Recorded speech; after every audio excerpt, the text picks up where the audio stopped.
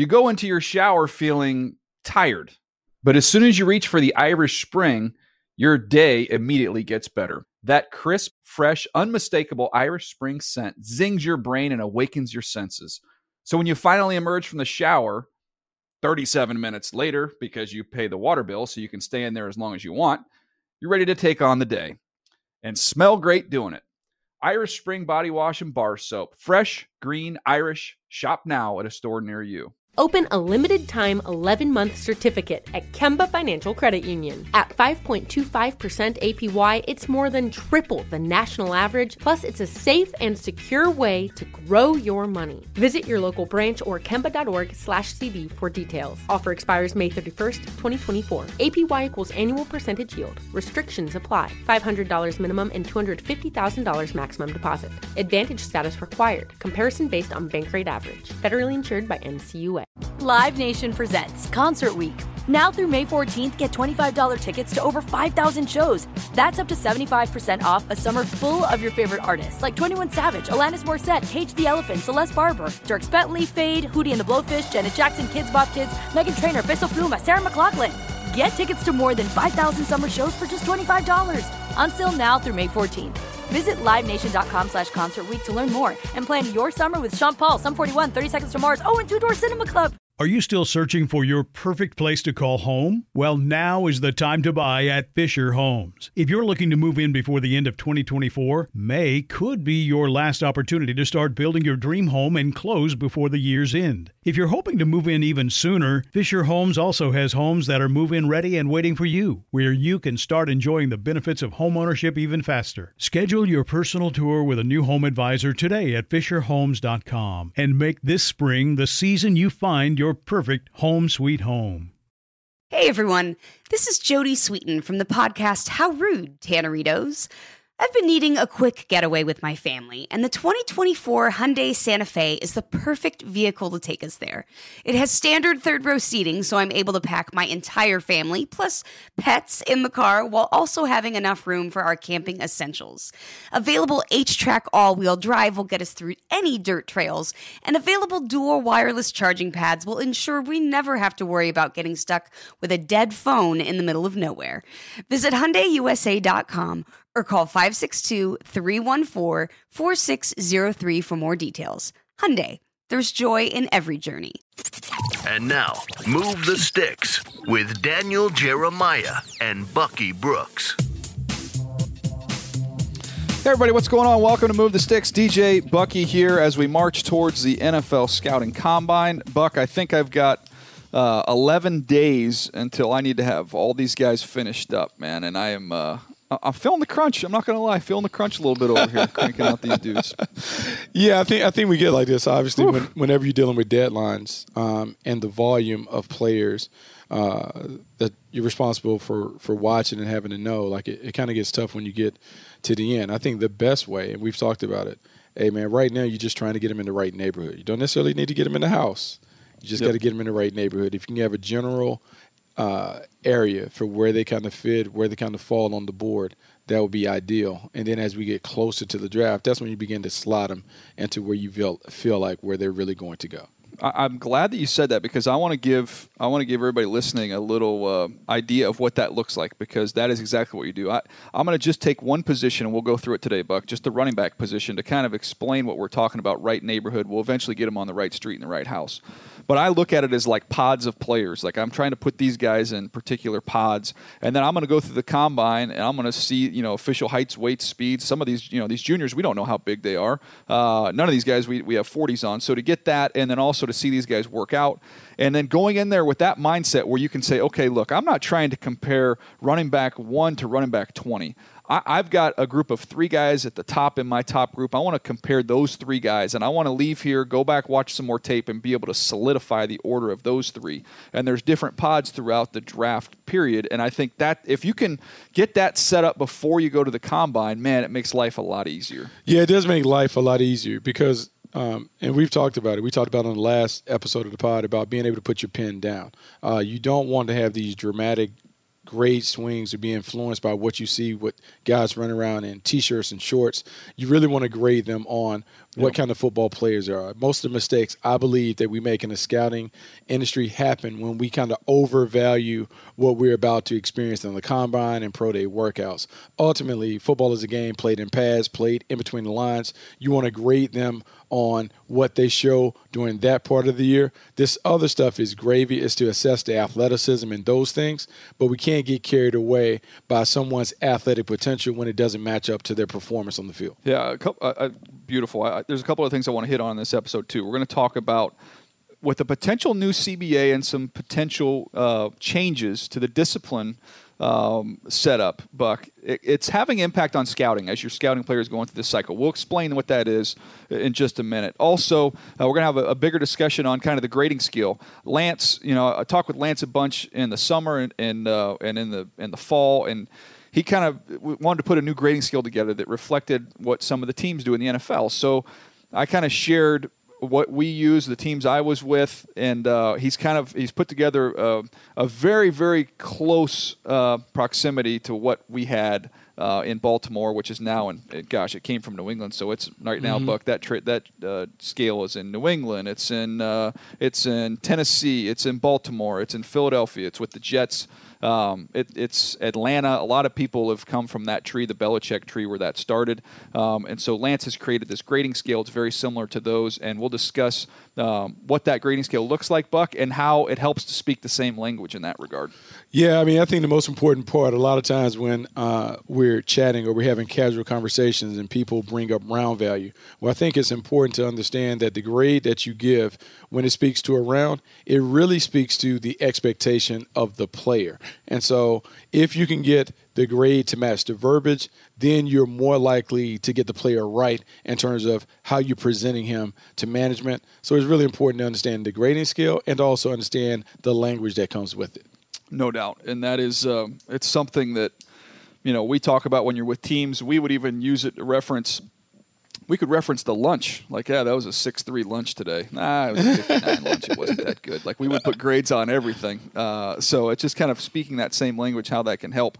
And I also want to talk about, on today's show, Buck, this new trend. I think we're going to see a new wave. It's a new thought process, and it involves coaching, and it's also going to carry over to scouting. And I think it's a fascinating discussion. Looking forward to having with you. But I want to start first. You mentioned at the top there, Buck, about getting these guys in the right neighborhood. Let's go running backs. Mm-hmm. And I'm going to kind of break this down of how I've split up these running backs, Buck. I want to get your thoughts on the process of it, and just kind of get where you see, we're on the same page, or maybe you have a little differences there. You ready to roll? Yeah, let's do it. Okay. Now I've finished all the running backs, so I feel good where I am there. In my first top 50, there will be a couple changes as we go to the next top 50 before the combine. But I've broken this up into 6 tiers of kind of my top running backs, and that 6 tiers contains 5, 8, 10, 13 players. So when we start at the top, Buck, the first tier of guys I want to try and sort out, I've got 3 names. It's DeAndre Swift from Georgia. This is one that's moved up a little bit. It was my 4th, and now he's up here in this top tier. Clyde Edwards-Helaire from LSU, who I think's built kind of for the way a game is played right now, and J.K. Dobbins. So that, to me, is my top tier of running backs. And now I went back and watched what these guys did in the passing game. It was kind of interesting, and I did it for all these players. DeAndre Swift caught 24 balls this year, 73 over his career. Edwards-Helaire caught 55 balls this year, 69 over his career, so the bolt coming this year. Dobbins, 23 balls this year, 71 over his career. So career-wise, you're looking at 73, 69, 71. So they're very similar in how they've had production in the passing game. But I think I have those 3 guys up there, Buck, because I think they're 3-down backs that can have a big-time impact on every single down and can be a real factor there in the passing game. And I feel like that's the top tier of backs for me as we come into the combine. Yeah, it's funny. I don't disagree at all with these guys. I think now more than ever, we've seen the importance of being able to catch the ball out the backfield, the way the running back position has continued to evolve.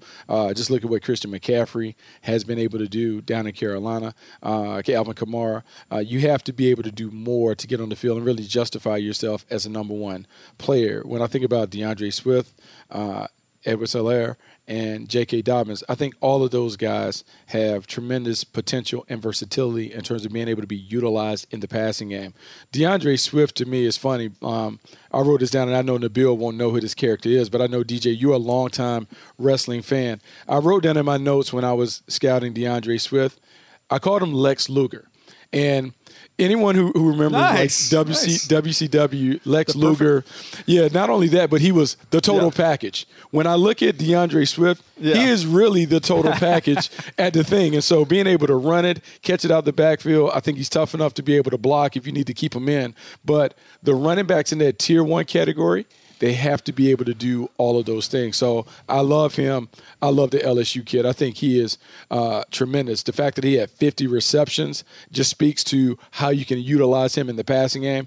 And then J.K. Dobbins, to me, is just a pro. Like there's not a lot of frills in his game, but he is just a workman, a workhorse, a workman-like player who just kind of gets it done. I like those guys. I think each of those guys that are in the tier 1 category, I think they deserve to be up there. And I don't think you could even question why they're in that category. Yeah, the interesting thing with Edwards-Helaire, Buck, is I'm curious to see what he's going to run. I don't think he's going to run super fast, and he doesn't play super fast. Now, you go back to last year, we look at who ended up being the best back in the draft last year, Josh Jacobs. Josh Jacobs I was at the pro day, ran 4.6 flat. Okay, so he did not rip off a big time 40 time, but his balance, his vision, and his short area burst were outstanding, and that's what you need at the NFL level right now. And Edwards-Helaire, when you watch him, Buck, even in the passing game, right? You're not going to see a lot of 50s and 60s. What you're going to see is a lot of him catching balls in the flat, running angle routes, breaking tackles, stepping through contact, lowering his shoulder, finishing forward, and you get a bunch of 10, 12, 14, 18. That's what you're going to get from him. And that's what I really like. And I think one of the more overrated things when it comes to evaluating running backs is the speed factor as it relates to the 40-yard dash. When I'm looking at running backs, I want to see balance, body control, vision. I want to see finishing in terms of their ability to consistently fall forward at the end of runs. And now, because of the passing game, I need to see that they catch the ball and they can catch it naturally. If your running back cannot be factored prominently into the passing game, it really hinders and hamstrings your quarterback's ability to utilize all the weapons available to him. We're now reaching a point where if you're playing running back and you can't catch the ball, I don't really know what to do with you because it's hard to play with guys that can't be integral in the passing game. No doubt. That's the first tier that I have right now coming to the Combine. The second tier is 2 guys. And I put these 2 guys together because I want to come out of the Combine and I want to go back, watch a little more tape, and I want to sort these 2 guys out, Buck. I've got Jonathan Taylor from Wisconsin, and I've got Cam Akers from Florida State. Oof. Those are the 2 guys. That is my tier 2 group, and I really like both these players. And I think Cam Akers is somebody, I don't know, because Florida State wasn't any good, that you haven't heard as much talk about him. You know about him going back to high school, Buck, and how talented of a dude he is. But I think he's got a chance not only to end up at the top of Tier 2, I think he's really knocking on the door with that Tier 1 group. But those 2 guys, I want to come out of this process, Buck, and I want to sort out Jonathan Taylor and Cam Akers. Going to the catches, Taylor 26 this year, 42 for his career. Akers had 30 catches this year, 69 for his career. So pretty similar. I just think it's interesting to look at the passing game with these guys and see if there's any drastic differences, and really not much difference there with those 2. No, not much difference with those 2. And I would say of the 2, I have tremendous amount of respect for what Jonathan Taylor has been able to accomplish at Wisconsin. He is productive. He's put up big numbers. He's a workhorse, steady and consistent throughout his time.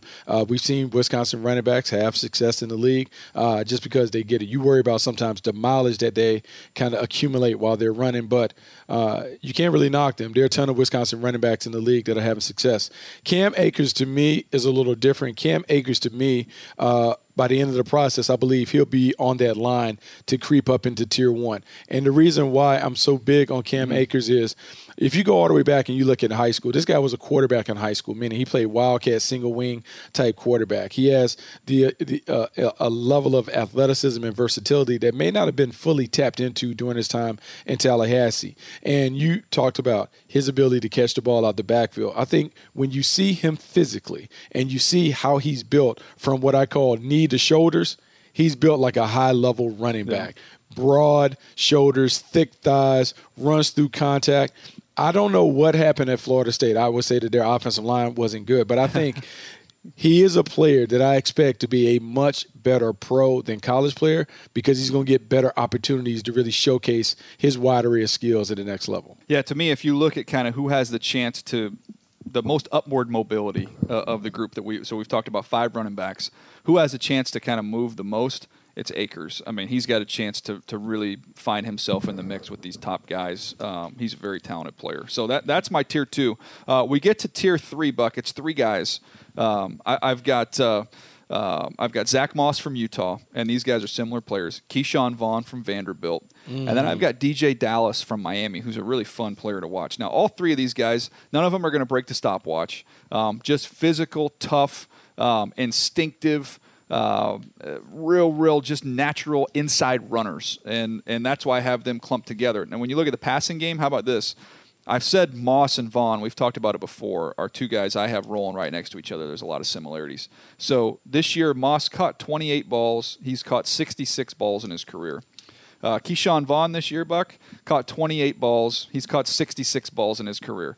Identical this year and in their career in the passing game. So to me, they're very similar players. And then DJ Dallas, he caught 14 balls this year, only 28 in his career.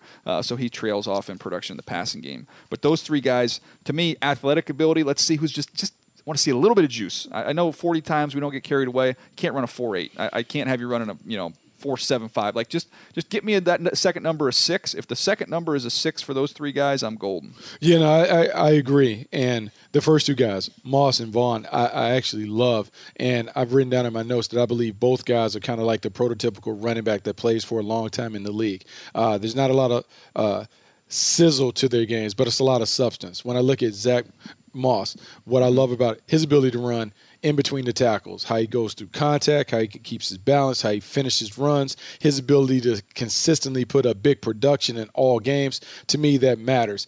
Vaughn, I am impressed with a guy that was probably overmatched at Vanderbilt, meaning he didn't have enough weapons around him. I know people are going to talk about the tight end and that other stuff, but up front, they had a tough time holding their own against some of those SEC defenses. But when you watched him play, he consistently found ways. And creativity is such a big part of playing running back in the National Football League, being able to run through trash, being able to make the offensive coordinator right when the defense wins. I think Keyshawn Vaughn has some of that ability. I think that could make him a starter right away, despite being a guy that doesn't necessarily grade out as a tier 1 or maybe even a tier 2 prospect. Yeah, and DJ Dallas, the third guy on there, Buck, I'm looking through my notes here. He's a bulldog. He's a bulldog in short yardage, aggressive. He's the best pass protector. So while we talk about what these guys do catching the ball out of the backfield, DJ Dallas is the best pass protecting back that I've seen. I've seen all these guys. So he is phenomenal in pass pro. He's got really, really good vision, breaking tackles, contact after the catch. He's just very aware, very aggressive. And again, when you want guys that can protect the quarterback, that matters. And he's really, really good at it. So let's get to the last 3 tiers here, Buck, and we can kind of scoot through this so we can get to some of these other topics.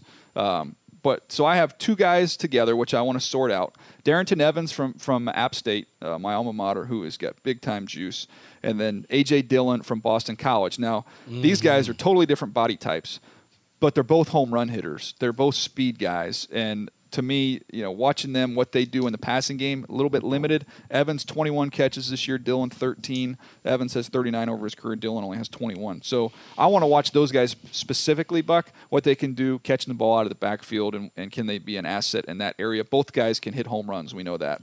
Yeah, different kinds of home run hitters. It's funny because Evans, to me, is more kind of like an inside-the-park home run hitter because of the speed and the burst. Dillon also has juice, but it's just a little different in terms of how they do it. I like both players. Both players have tremendous opportunities. It is tough, though, when you're a little more one-dimensional and you're more run-only as opposed to being a pass catcher out of the backfield. But the combine will give us opportunities to see those guys run routes. And as you're beginning to stack the board and trying to figure out where these guys slots, you have a tendency to lean towards the guy that shows a little more in the passing game. No doubt, and that's why I have those 2 grouped together. The next 2, I'm almost calling this like my Senior Bowl tier because, Buck, I feel like these guys, I gave them a rose, right? If this was the competition, if this was the Bachelor or whatever, I gave Josh Kelly and I gave Gibson from Memphis, Antonio Gibson. I gave both those guys the rose as they came out out of there. And both guys, to me, are grouped together. And I thought it was very close between the two of them throughout the week and in the game. And I want to try and see if we can separate and sort those guys. Kelly, only 11 balls caught this year, but we've talked about that before. Chip Kelly wanted to give him a little bit of a blow. 38 catches in his career. Gibson, who was basically a receiver / running back, he caught 38 balls. Only 44 in his career, so really was kind of a short-term player there. But you've got tremendous touchdown production from Gibson and Kelly. We saw what he can do in the Senior Bowl game. Buck, I know he's a favorite of yours. Look, I really like both of these players, and I think the versatility matters. We talk about now the previous guys in Tier 4 were more run-only guys. These guys are more receiving backs, guys that can catch the ball out the backfield. Josh Kelly is interesting to me, and I go back to the conversation that Matt Rule had on our podcast when he talked about having guys who've had to go through a little football adversity. Well, the football adversity that I'm really intrigued with, impressed by how Josh Kelly navigated, was transferring up to go from a small school to being able to play on a bigger stage and to have better production. To me, that speaks volumes about how he's wired and kind of how he's constituted on the inside. He has a level of toughness and focus and competitiveness that I like. And then watching that kind of play out at the Senior Bowl, I think it's easy to fall in love with him as a player. Don't know what the round value should be, but I think when we talk about red star players, guys that have found a way to make it, Josh Kelly's going to find a way to make it in the league. No doubt. And the last tier is a one-man tier, Buck, because he might be my favorite player that I've watched through this whole process. J.J. Taylor from Arizona. J.J. Taylor is listed at 5'6", 185 pounds, Buck. But if you watched a guy like Boston Scott in the towards the end of the year and in the postseason there with the Philadelphia Eagles and how they used him and just a dynamic little player, J.J. Taylor is a lot like that. And to me, I think he's somebody, I'd draft him. I'd take him at the right point in time. I don't know when that is, but I have him. He's on my draftable list, and he, to me, is in that, gosh, Buck, if you have extra picks, I'd take this dude in the 4th, 5th round, and I've got a little playmaker that I can use. Screen, draws. I'd get him involved in the return game. He has some experience there. The guy's a football player, man. I don't care how little he is. Okay, DJ, now I know that we are supposed to judge guys based on what they did solely in college, but sometimes some of the high school stuff leaks in. J.J. Taylor is a Southern California legend for what he was able to do in high school, playing at Corona Centennial. You talk about a guy that was 5'6", and you talk about him being 185. He might have been 165 at Centennial, but he was unstoppable when he had the ball in his hands. His toughness, his competitiveness, and if anyone who has seen Corona Centennial play, for me to describe it on air would be, imagine watching an offensive line where the splits are like 4 feet split. So these huge holes between these offensive linemen. Then you have a little running back that you're handing the ball, and he is just shooting through there like a jitterbug. His ability to make plays is real. And I know at Arizona, he didn't get a full opportunity to kind of display everything that he has. But like you said, at the end of the year, when we saw Boston Scott for the Philadelphia Eagles kind of make plays, that's when these guys begin to really factor into it. Late in the year when everyone is tired, if you can have a little juice player, a player that maybe he's been on the practice squad for the first half of the season, or he hasn't gotten many reps, but he has fresh legs. We used to call those guys salad guys, because they're all fresh and crispy. If he has an opportunity to play for a team down the stretch, man, his freshness, his juice could really energize an offense. I love it. Well, this is just a one example here of kind of how you try and get set up as you go to the combine. Now, obviously, there's more draftable running backs beyond that list, but those are my top tier guys. I wanted to kind of highlight those, and we'll see how it all sorts out. Buck, we have some other things we need to get to here, but we do have some breaking news. Phillip Rivers and the Chargers have come out with a statement that says they've mutually agreed that Rivers will enter free agency. I'm going to read you some of these quotes, Buck, and then we can kind of talk about what this means. This is from Tom Telesco, the general manager. After stepping back a little bit from last season, we reconnected with Phillip and his representatives to look at how 2019 played out, assess our future goals, evaluate the current state of the roster, and see if there was a path forward that made sense for both parties.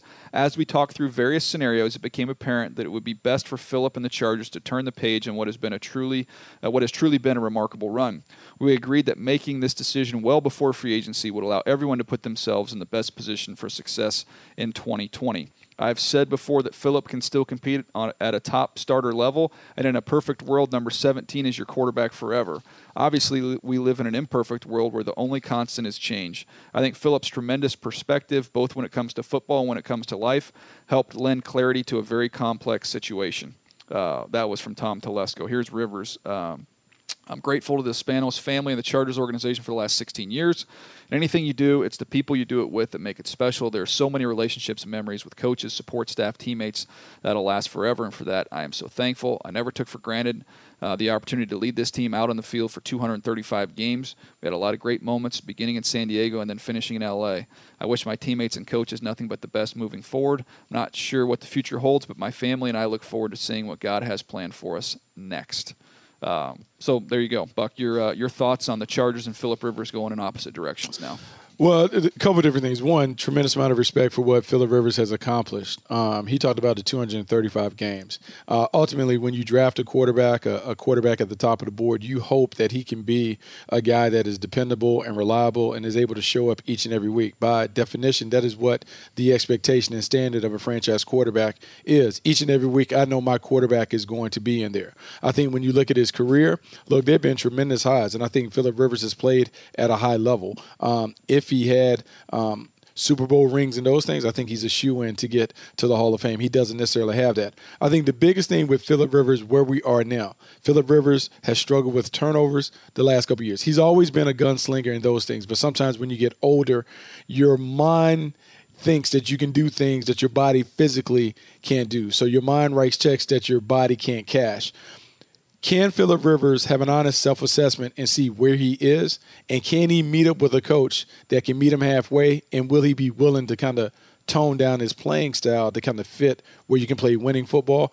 That would be my thing. Can he find a way to look at himself and understand what his strengths and weaknesses are now in year 16, year 17, as opposed to what they were year 1 or year 2 when he entered the league? Yeah, I think when you look at it, last year was really where the turnovers, kind of exploded. And it's tough. You can't win football games when you're turning the ball over that much is what happened there. But when you look at what he did previously, I'm pulling up the number right now, Buck. He had the previous 2 years. He had 32 touchdowns, 12 picks, 28 touchdowns, 10 picks. So that's winning football. I mean, when you can do that, when you're limiting your turnovers to that degree. He had 20 this year, 23 touchdowns, 20 picks. I haven't seen this team each and every week. I think you can attribute some of that to the pressure that he was under, but you can't defend some of the decisions that were made. So I think, to me, the biggest thing for Philip is going somewhere where he has really, really firm, good protection. And that's why I've been beating this drum the whole time. I think that the team that makes the most sense is the Indianapolis Colts because of the familiarity with the scheme, with Frank Reich, but also because of the offensive line they have right now there. I think that makes the most sense for him. And I think he's capable, even at 38 years old. I still think you can get a couple of years out of him at a pretty high level, but I do think protection matters for him, maybe more so than any other of the starting quarterbacks in the NFL right now. It's funny that you talked about the Indianapolis Colts because it does fit, and it fits on a few different levels. You talked about the scheme where Frank Reich obviously has been around Philip Rivers. He understands his strengths and weaknesses. He certainly can build a game plan around what Rivers does. The coach, Frank Reich, there has to be a level of respect between player and coach and player. And I think they have that mutual respect. I think Philip will submit to the hard coaching that Frank Reich may need to do to help him play at a higher level. And then the last part is the offensive line. The Indianapolis Colts, for all of the things that they've done, the best thing that they've done is really build a fortress up front. They can run the football with Marlon Mack or anybody else, but up front, they're really solid. And where Philip Rivers is now, this stage of his career, and this is true for all older quarterbacks, the older you are, the more you need the support to be there and available, the better the supporting cast has to play. Philip Rivers is not needed to carry the team every week, but in a perfect world, you would like to have the veteran quarterback to be able to win 4 to 5 games down the stretch on his experience, his wisdom, his zeal, and all those other things. I think the Indianapolis Colts can put Philip Rivers in a situation where he only needs to win 4 or 5, that they can win him with the other parts of the team.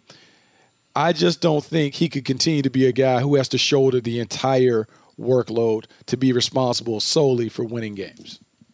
Yeah, and I think it's, at this point in time, we said the same thing about Tom Brady. I don't know that you want to go someplace and have to learn an entire new system.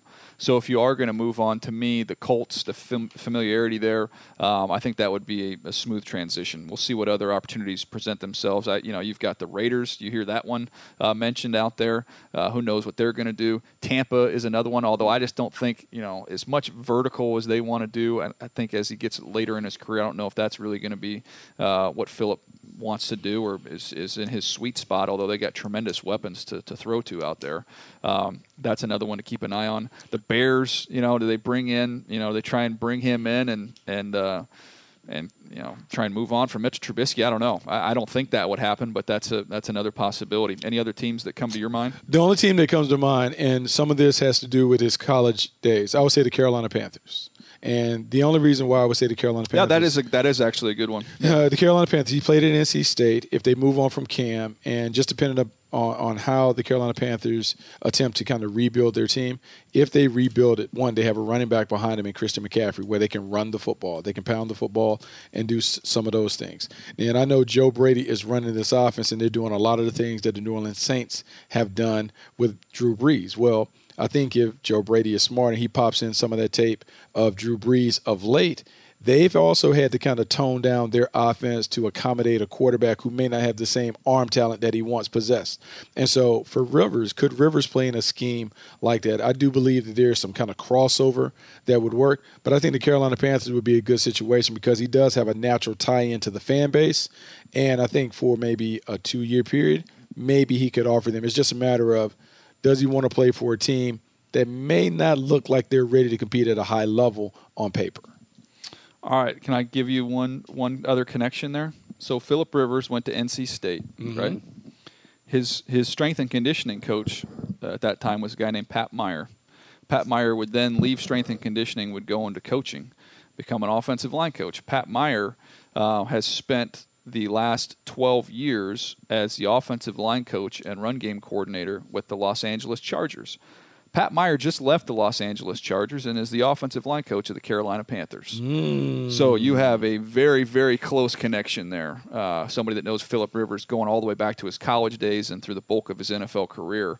And they are having worked with the team the last couple of years, they have a great relationship, very close. So he would definitely have an advocate there in Meyer. Look, it may work. So right there, we've listed the Indianapolis Colts, the Oakland Raiders, the Carolina Panthers. You listed. I think I would go Colts. I think I would go Colts Panthers. I think just kind of workshopping this thing as we're talking about breaking news. I think those two teams make the most sense. No, I think they do make a lot of sense. I think it has to be the right situation. Coach, scheme, offensive line, all of those things have to work. But I fully expect him to play in 2020. It's just a matter of him finding the right fit for him. Yep, no doubt. All right, Buck. Let's get to this the grading scale conversation here because Lance pumped out this new grading scale and we have it. We'll actually tweet it out. Why don't we? Yeah, we'll tweet it out. We'll tweet it out. I'll tweet it out. You'll tweet it out. Move the sticks at Bucky Brooks. You'll find it. We'll tweet it out. But we want you guys to be able to start speaking the same language with us as we're talking about players, and we might drop grades on some of these guys. And so you just really, if you just kind of print this grading scale out, you'll know exactly what we're talking about and kind of feel like you're part of the scouting staff here that we've kind of assembled. It's almost like we're the 33rd scouting department here, Buck. But the importance of the grading scale in general, Buck, and just how it's different from team to team.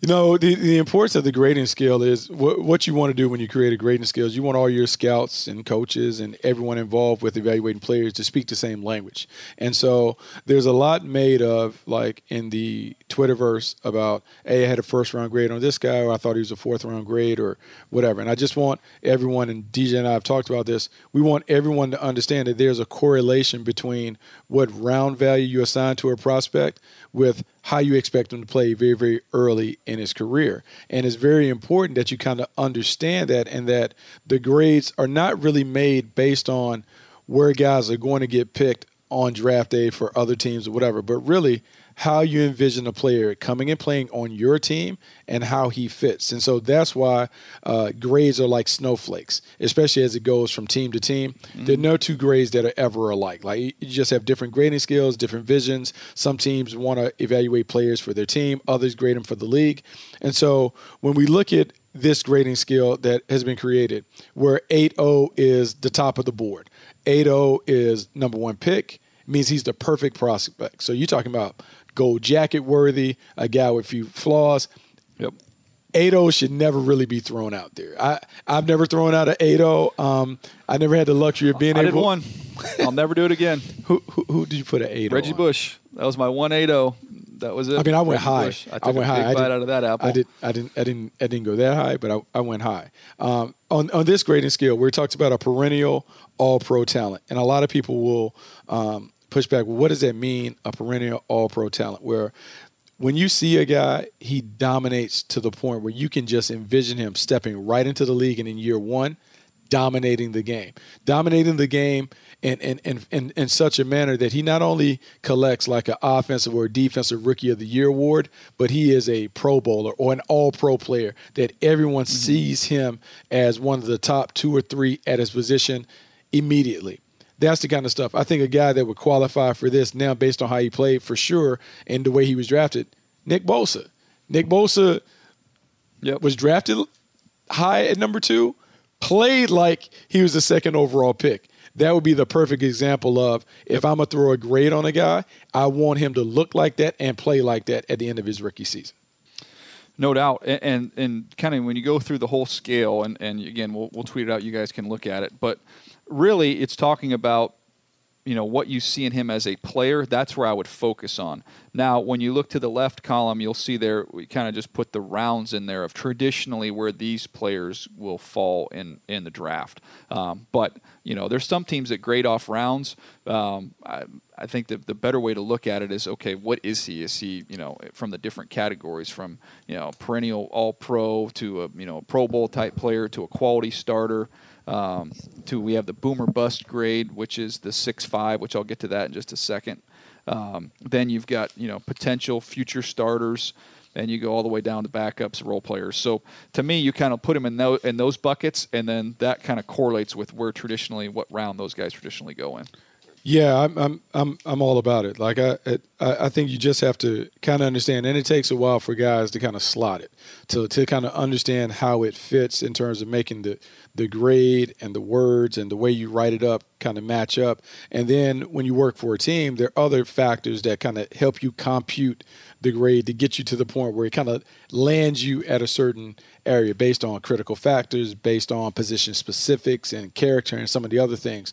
But if you can take this grading scale, and as you're beginning to evaluate players in this process and looking at how you see them playing, how you see them as either Pro Bowl talents or day one starters from the time they walk off the plane, that is how you begin to kind of affix grades to that, and will give you a more realistic view on how we stack it in. And just so everyone understands, and I learned this from Ron Wolf would say that in most drafts, in most draft classes, in the first round, there are about 20 to 24 prospects that are really first-round picks. And so you should be very, very stringent upon what you really throw a first-round grade on. Like, those guys need to really be worthy of being first-round picks. Not saying that they'll get picked there, but when you grade them, this is what a first-rounder looks like, because we tend to make mistakes in the scouting thing. Well, I feel like he's going to be picked in the first round, so I'm going to put that on there. Then when we get him and we look at him, you're like, man, why did we take this guy in the first round when we knew he wasn't really a guy that could be an impact starter or whatever? So always hold it to that ideal standard for what you want a guy to play like coming into the league. No doubt. And we're going to continue to talk about this grading scale as we go through the spring and March towards the draft. There's one other conversation I want to have here, Buck. I know Philip Rivers in that chat took up some of our time here. But one of our mutual friends, Jeremiah Washburn, who started out in scouting with me with the Baltimore Ravens, then went into coaching, was an offensive line coach in the NFL for a decade plus with the Lions, the Bears, the Dolphins, and then has now been with the Philadelphia Eagles last year and then this year. It was just announced he's going to be the director of player personnel as well as is going to help coach on the defensive line. So he's going to be like a senior defensive assistant, or I don't know exactly what the title is. But it's going to help on the defensive side of the ball. And it's something that we've talked about off the air, about the advantages of having somebody with knowledge from the other side of the ball in your room, in your position group. And with him being able to help a defensive line and help them understand how to attack the weaknesses in the scheme they might be playing against that week, to be able to evaluate the offensive line personnel and know, okay, this guy cannot handle this, that, or the other. Help you craft a game plan of how to attack schemes and players. It makes a lot of sense when you think about it, of having knowledge on the other side of the ball. And you brought up a couple other great examples of guys who have experience on one side who are helping the other. Yeah, DJ, this cross-training model is something that is fascinating, but it's also something that goes all the way back. And I know some of our listeners won't even know who this coach is, but Tom Landry, famous coach for the Dallas Cowboys. Tom Landry was the defensive coordinator for the New York Giants. Yet when he was the head coach for the Dallas Cowboys, he called the offense. So if you can just think about that, Tom Landry was known for being a defensive mind, but yet he goes to the Dallas Cowboys, and as the head coach, he is the guy that is calling the offensive plays. And as you think about that, typically, if I'm a defensive back, I know offense, I know wide receivers, I know what they do, I know what gives me problems when I am in coverage. I can use that knowledge to help someone know, hey, here's what we should be looking for when we're evaluating wide receivers. These are the kind of guys that give us problems from the defensive standpoint. So from a personnel standpoint, understanding the kind of players that give defenders problems. From a schematic standpoint, it is understanding what offenses do. Better yet, is understanding how defenses play. So Raheem Morris, the past couple years, spent time for the Atlanta Falcons. He had been a defensive coordinator in Tampa. He was a head coach. He goes to Atlanta, starts at DB. They move him to pass game coordinator on offense. Well, he is able to sit there and talk to the offensive coordinator about, hey, here are the weaknesses of this coverage. Here's the weaknesses of this defense that they're playing. And that knowledge should be advantageous because now the offense understands how to attack. And so when you're able to tap into someone who is coming from the other side of the ball, they give you a level of knowledge and expertise that you don't have, and it should really elevate your ability to come up with game plans that allow you to attack the biggest weaknesses. Yeah, I look, it goes all the way back, as you mentioned, Buck, and I think Jim Schwartz is smart for incorporating this, and we'll see. I think you're going to see more and more of it around the league, having guys with experience and putting them in those rooms, seeing if they can really help you out there. And I'm fascinated to see where it goes from here to the evaluating part, because as we went through that cluster of players of running backs, what happens is, you know, from a scouting standpoint, you'll give those different clusters to your running back coach, and you'll ask him to rank within that cluster 1, 2, 3, 1, 2, 1, 2, 3, just however you have those guys ordered. You don't ask him to compare the top cluster, the bottom cluster, just inside those individual clusters, stack them. And I think, man, you know, if you're running a team right now, I would take that same cluster and I would go over to the linebacker coach and I would say, Coach, rank these guys, watch them, rank them. Who would give you fits? Who would you not want to play against? And give me that same order. It might be interesting to see what you find there when you get guys, you know, like Alvin Kamara is one that's interesting. You know, when he comes out. We loved him. We put big grades on him, but the league kind of had him pushed down a little bit. Well, I guarantee you, defensive coordinators sit there and watch him going, wait a second, I don't want to have to defend this guy. This is a nightmare. Yep. Same thing for Christian McCaffrey and all those types of backs. Yeah, DJ, I think it works. I also think, and I'll use it more recently with the athletic quarterbacks. There was a trend there for a long time. The guys who had the mobile runaround quarterbacks were all defensive coaches. Why? Because defensive coaches understand the problems that those guys present. Look in Buffalo, Sean McDermott and Josh Allen. John Harbaugh is a special teams guy, but he spent time on the defense side of the ball. He has Lamar Jackson. I mean, it just goes on and on. Ron Rivera when he had Cam Newton. It goes on and on. So there is some validity to what you're talking about when it comes to cross-training, cross-references. cross-referencing, it's because when you work on one side of the ball, you know what gives you problems from the other side. If you tap into that, it could be very, very advantageous for you. Yeah, I think it's fun. I think it's a fun conversation to have there. I do want to add this, Buck, before we roll out of here. We have our big our answer podcast, question and answer podcast, coming up on Wednesday. So we teased this, and this is actually going down. So as you're listening to this, and we'll tweet it out as well, hashtag AskMTS, hashtag AskMTS. Drop your draft questions in there. Drop your off-season questions in there. It could be anything about free agency, whatever you want.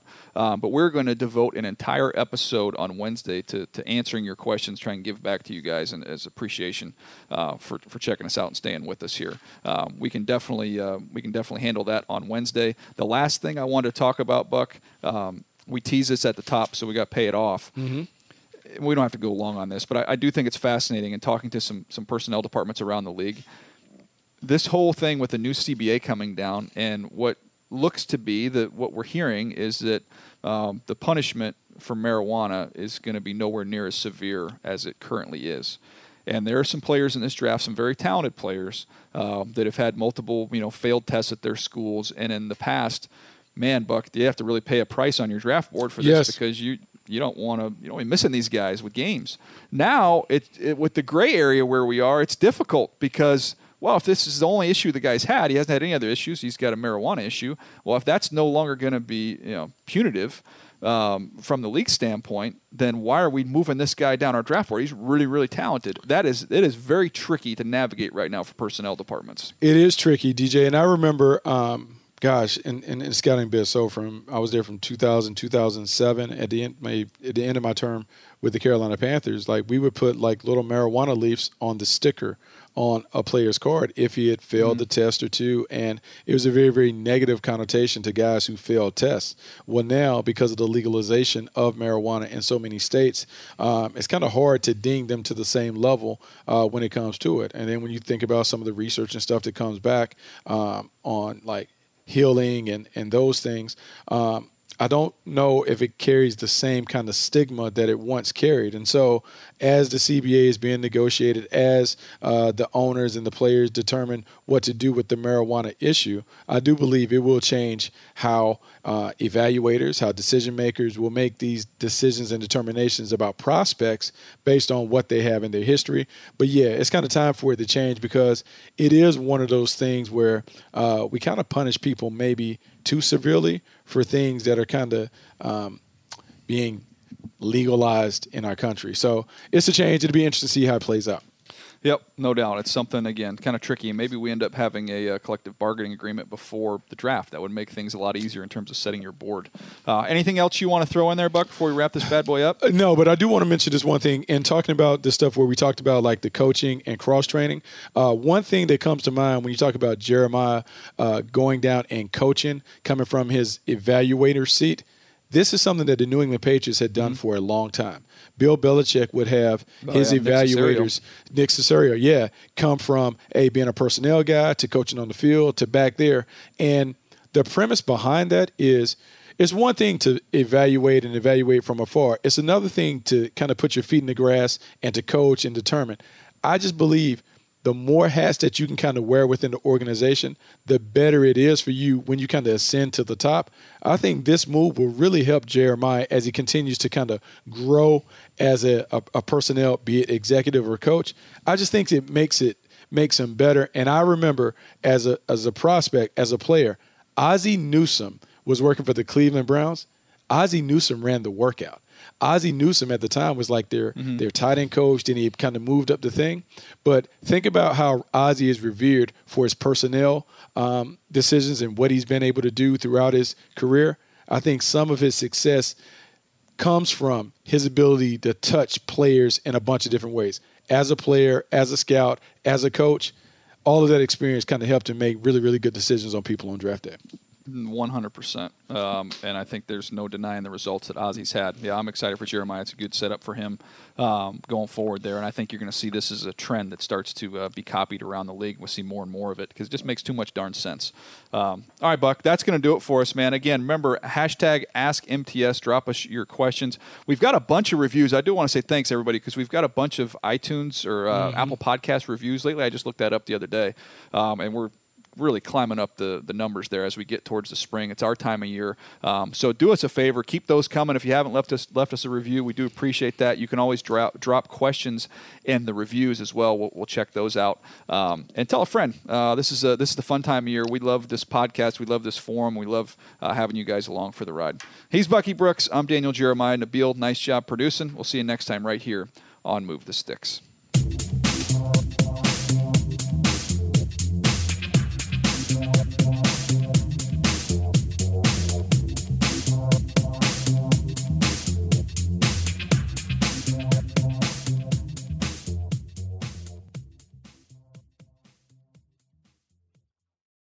You go into your shower feeling tired, but as soon as you reach for the Irish Spring, your day immediately gets better. That crisp, fresh, unmistakable Irish Spring scent zings your brain and awakens your senses.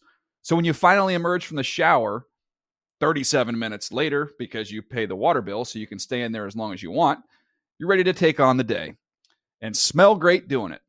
Irish Spring Body Wash and Bar Soap. Fresh, green, Irish. Shop now at a store near you. Open a limited-time 11-month certificate at Kemba Financial Credit Union. At 5.25% APY, it's more than triple the national average, plus it's a safe and secure way to grow your money. Visit your local branch or kemba.org/CD for details. Offer expires May 31st, 2024. APY equals annual percentage yield. Restrictions apply. $500 minimum and $250,000 maximum deposit. Advantage status required. Comparison based on bank rate average. Federally insured by NCUA. Live Nation presents Concert Week. Now through May 14th, get $25 tickets to over 5,000 shows. That's up to 75% off a summer full of your favorite artists like 21 Savage, Alanis Morissette, Cage the Elephant, Celeste Barber, Dierks Bentley, Fade, Hootie and the Blowfish, Janet Jackson, Kids Bop Kids, Meghan Trainor, Peso Pluma, Sarah McLachlan. Get tickets to more than 5,000 summer shows for just $25. Until now through May 14th. Visit LiveNation.com/Concert Week to learn more and plan your summer with Sean Paul, Sum 41, 30 Seconds to Mars, and Two Door Cinema Club. Are you still searching for your perfect place to call home? Well, now is the time to buy at Fisher Homes. If you're looking to move in before the end of 2024, May could be your last opportunity to start building your dream home and close before the year's end. If you're hoping to move in even sooner, Fisher Homes also has homes that are move-in ready and waiting for you, where you can start enjoying the benefits of homeownership even faster. Schedule your personal tour with a new home advisor today at FisherHomes.com and make this spring the season you find your perfect home sweet home. Tired of restless nights? At Leesa, we know good sleep is essential for mental, physical, and emotional health. From memory foam mattresses to hybrids that keep you cool all night long, Leesa's mattresses offer exceptional comfort and support with free delivery and 100 nights to try out your mattress in the comfort of your home. For a limited time, save up to $700 off select mattresses plus 2 free pillows. Go to Leesa.com/iHeart for an additional $50 off mattresses and select goods. Exclusions apply. See Leesa.com for more details.